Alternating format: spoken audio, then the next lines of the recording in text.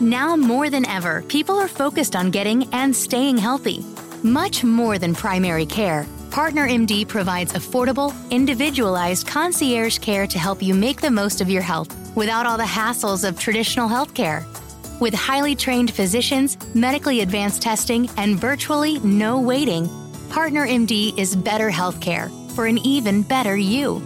Visit partnermd.com to learn more. Hi, how can I help you today? As a McDonald's employee, you say those words quite often. But how about when you need help, like consulting a doctor? Hi, how can I help you today? When you work for a McDonald's restaurant, we take care of you like family. With free virtual doctor's visits, including getting prescriptions and refills for you and everyone in your family. Apply today at careers.mcdonalds.com and find out more. The benefits described herein are only available at participating restaurants.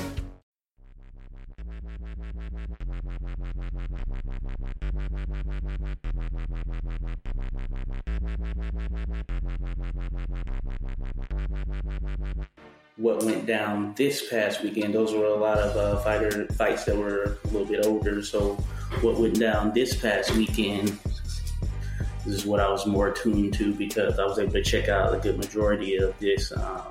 Now, that Friday, the 19th of July, I was there live at the MGM National Harbor. Of course, it was it was a top-ranked card headlined by Teofimo Lopez as he was taking on Masayoshi Nakatani. I still have to put the article up or my coverage up on the 86 Boxing website. So be sure to check that out. I'll try to get that out there today, 86boxing.com. But Teofimo Lopez, of course, this guy puts on a show. He gets a lot of fans clamoring, or he has gotten a lot of fan clamor because he's just an exciting fighter to watch. Now, Nakatani, he was relatively unknown coming out of Japan, and he's a huge guy for lightweight at 135 pounds. He's about 6 feet tall, and every bit of that 6 feet showed when they were matched up or when he was standing next to Teofimo Lopez. Now, Lopez did an excellent job in this fight to sort of try and control the range and make it fall under the narrative that he wanted. It was a tough fight for him. He was ultimately able to pick up a unanimous decision, which I think was fair. There were some people that may have thought the fight was closer than it was. Seeing it live, and I thought that Teofimo Lopez had to win at least 8 to 9 of the rounds, but some people may have thought it had been closer. I thought it was very competitive. I thought Nakatani's length was troubling at first. He was using his jab early on, but I think one of his ultimate downfalls was he all but neglected it a little bit later in the fight. But he found moments with his straight right as well. But ultimately, it was a good fight, good showing for Teofimo Lopez. He didn't get the knockout, which people expect every time. But I thought that he showed he can be in with a tall, rangy fighter, an unknown fighter, an unknown commodity, who you probably don't know what to expect from. And he did what he had to do when he was landing some bombs on Nakatani, who has to have one of the toughest chins for the division, because he was eating a lot of those shots and he was still just walking forward, same expression on his face. Yeah, Teofimo fought up the back foot for the majority of the fight, but I think he did a good job with his timing because his left and right hooks were on point and he was able to land those well. Now, Teofimo likely moves on to take on Richard Commey for the IBF lightweight title in what should be an interesting and exciting fight. I favor Teofimo Lopez in that fight. I think that it will be exciting because Richard Commey, he's willing to take risks, which it means that he's susceptible to being open, and I think that will play in Teofimo Lopez's hands. I mentioned that in my last podcast episode, I believe, but ultimately we'll see what happens.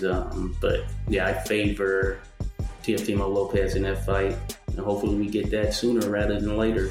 Another thing I want to say, send out prayers to Maxim Dadashev. He took on Subriel Matias. It was for a 140-pound IBF title eliminator. It was an action-packed back and forth fight. And ultimately, it was stopped in the 12th round. Before the start of the 12th round, Buddy McGirt stepped in and stopped it on Dadashev's behalf, which was a great move. So Matthias, he is now in line for an IBF title shot, depending on how everything works out.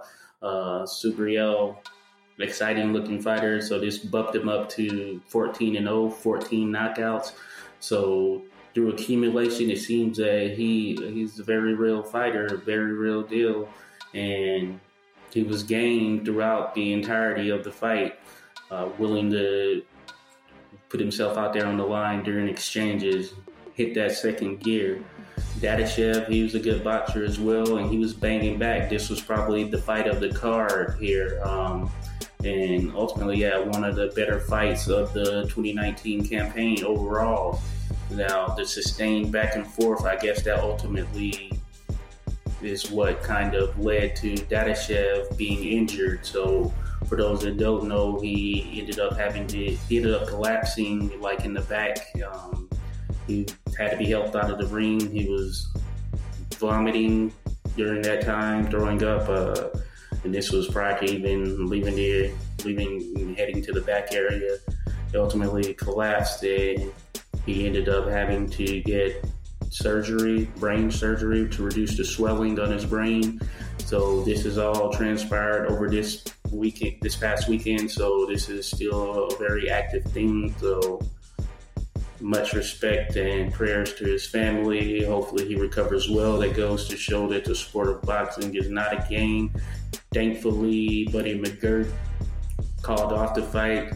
He was practically begging Dadashev to let him stop the fight. Dadashev still wanted to go out there, and that could have been deadly had he done so. So this goes to show that regardless of fans booing, so on and so forth, fighters have to be protected. And it's definitely a good thing when the corner steps in before, say, a referee or doctor has to stop the fight, because no one knows their fighter better than the corner. So that's why it's a big thing in the corners being able to stop their fighter, because I know we've all seen cases where fighters were in, and they were in the deep ends of rounds and such, or deep ends of a fight, and they hadn't been competitive the entire fight, and they were taking shots, but it was never stopped as though that opportunity was going to come about.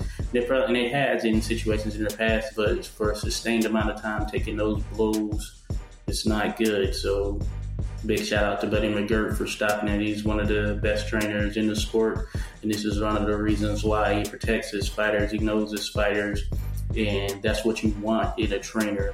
So again, Matthias, he picked up a great victory, and that's sort of been overshadowed by what happened to Dadashev, but he should move on, do good things there at 140 pounds, I believe is what it was.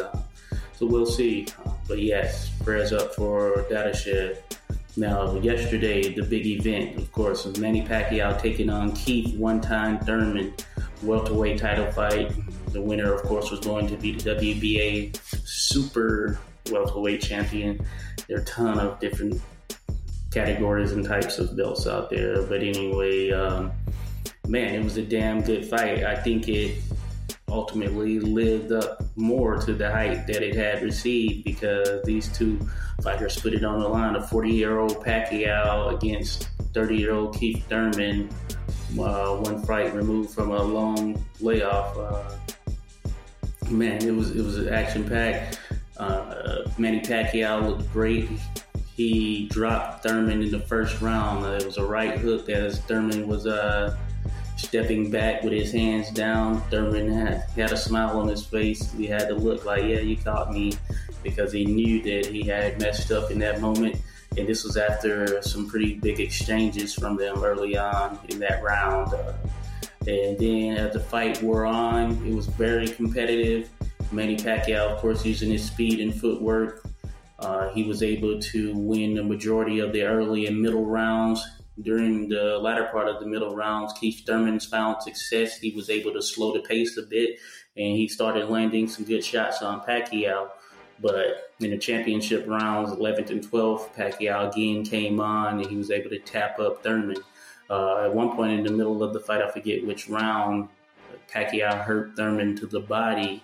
And as we all know, Thurman has been susceptible to a good body shot, to being hurt by a good body shot. And like in the Collazo fight and others, he was really feeling it, and Pacquiao tried to go in on him. But Thurman showed a lot of resiliency, and he showed his worth. He was out for a long period of time, so for him to be able to come back and still stay in the game, fight at this level is a big thing. But ultimately, Manny Pacquiao showed that even at 40 years of age, he is still one of the best fighters in the world.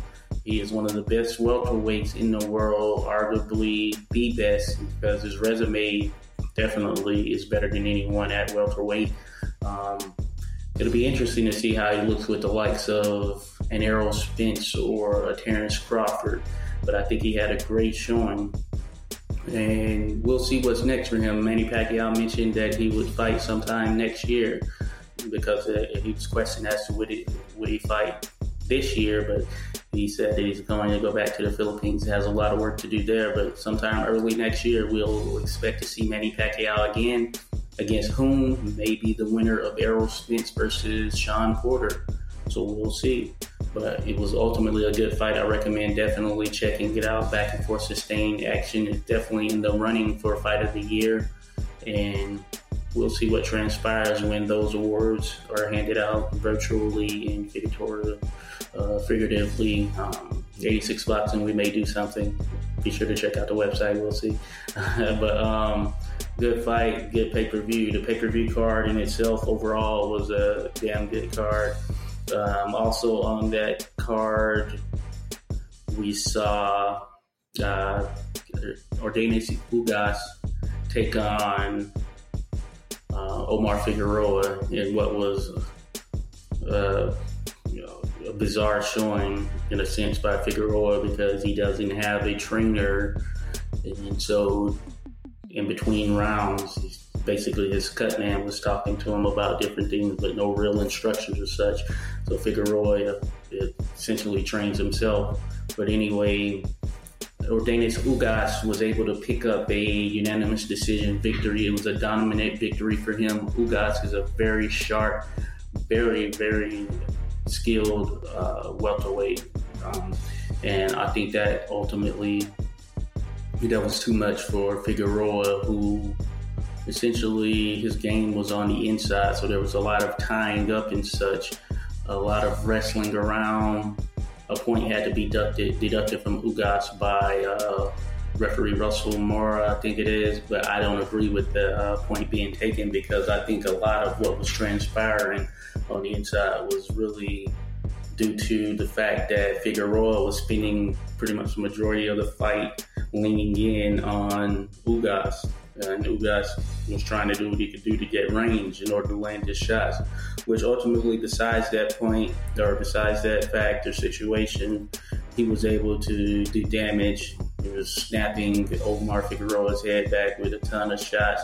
It probably could have realistically been stopped earlier and not have gone the distance, because of the fact that Figueroa was never really competitive. He never hurt Ugas.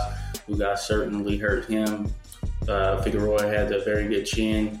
He was knocked down in I think it was the first round. But yeah, it was probably not the most glamorous fight as far as visuals. If you watch the fight, you'll see. But it was definitely a very good display by Yordenis Ugas in terms of being able to put his punches together to nullify Figueroa's game completely. So it'll be interesting to see what happens with Ugas. I wouldn't mind seeing Ugas versus, say, Danny Garcia, who's sitting out there. And I think that would be a good test to see where Ugas is coming off of this victory after the loss to Sean Porter, what was a close and good fight. So Danny Garcia is interested in looking for a partner. Why not? Ugas is another top guy right out there. And hopefully, Ugas will get another shot at a title sometime soon, because I think he deserves it. He's a game competitive fighter, skilled fighter, and I, for one, definitely like watching him apply his trade, one could say. But yeah, so that was there on the pay-per-view. This was, as I mentioned, a Fox pay-per-view. So yeah, PBC, they've been doing a lot of pay-per-views as of late. But hey, at least they've been making it pretty competitive from an overall standpoint. Taking a look at the event, trying to remember the rest. Oh yeah, it's Luis Nery. He took on Juan Carlos Payano. This was for the WBC Silver Bantamweight title. It was a fight that was competitive early on. Payano looked decent. Nery, who came into the fight, or came at the weigh-in, he was like a half a pound over, so he had to go back and lose that half a pound. I think he may have been slightly hampered by the fact that he had to work that off prior to the fight. But Payano looked decent early on. He was able to control range in a sense, and Nery was essentially coming forward, but he wasn't really landing much. But ultimately, Nery was able to pull off a victory. It was, I believe, a 6-round TKO or 6-round KO because he landed this sharp, nice left uppercut to the body, and yeah, hit Payano in the right spot. Payano had a delayed reaction and he was down for the count, but he hit him in the right spot. Payano was visibly wincing, hurting, and he wasn't getting up from that. As a matter of fact, he was laying there after the count had been over as well, just trying to regain his breaths and such, because it was a damn good shot from Luis Nery. Now, we'll see what's next for Nery. A lot of the talk has been him taking on Naoya Inoue, or the winner of the World Boxing Super Series tournament, which many think will be Naoya Inoue. So the tournament at 122, I believe it is, or 118. But I think that Inoue is going to win, and I think that him versus Nery will be a very good fight. Kind of be considered a super fight. Both undefeated fighters, Mexican versus Japanese fighter. My favorite, Inoue, and we'll see what happens if that fight actually goes down. But that's what all the talk is. But you can't look past Inoue versus Nonito Donaire, and much respect to Donaire. Also, this was a fight I still need to watch, but I've seen the results, and I knew what the results probably were going to be well beforehand, because of the fact that I didn't think Mike Lee had a chance against Caleb Plant, but Caleb Plant got a second round knockout over, or was it third round? 1 second, it was, third round TKO over Mike Lee. You might know Mike Lee from Subway commercials. That's probably where you know him most. I think he went to Notre Dame or something like that. But this was for the IBF World Super Middleweight title. Plant picked up in a win over Jose Uzcategui. I think it was earlier this year, and that was a damn good fight as well. Plant was really tested. Just off of that fight alone, Plant was tested to a high degree, so Mike Lee wasn't going to stand a chance, and ultimately Caleb Plant put on his display. Sweet hands is what they call them, so he showed why. F.A. Ajagba, which is this heavyweight, he's a young heavyweight coming up, he's of Nigerian descent, big guy. You may famously know him from taking on a guy, I forget the name of the opponent, but the opponent left the ring as soon as the fight started. It went viral there for a while when that happened. I think that was earlier this year, late last year, but he picked up a win. We'll see what's next for him, but ultimately down the road, think of a Daniel Dubois fight along with Ajagba. That will be a big clash later down the road, so that might be one of the fights of the future there. Sergey Lipinets, he picked up a very good knockout win over Jair Insong, who was in on late notice in a sense, but Sergey Lipinets looked damn good. Hey, he's a very solid fighter, you know. He lost to Mikey Garcia, of course, but that was a competitive fight, and that was us first getting the chance to see the potential of Sergey Lipinets. He took a lot of bumps in that shot and showed that he has a great chin, and he was able to put in work of his own. He recently beat the essentially retired Lamont Peterson in what was another good competitive fight. Peterson was actually winning for many counts on the scorecards prior to being stopped. So Sergey Lipinets is really coming into his own, and I think he's definitely a fighter to watch because I think he's going to continue to make noise. So shout out to Sergey Lipinets. He will continue to do his thing. So yeah, that's what I want to talk about on that particular card. Then a couple other fights that I haven't seen per se, that I know the results and I know what went down. Dillian Whyte, of course, picked up a win over Oscar Rivas. It was a decision win, and what I heard was a competitive fight, a very competitive fight. I know that Dillian Whyte was dropped in the fight. Rivas, of course, beat Jennings earlier this year in January. And he really came onto the scene and is coming on into his own. And I think that from all intents and purposes, from what I've heard, it was a very great showing for him. And he showed that he's definitely worthy of being in that top 10 slot. And he's a heavyweight to watch. But Dillian Whyte, of course, is the WBC mandatory. He's been looking for a fight with Deontay Wilder for at least 2 years at this point.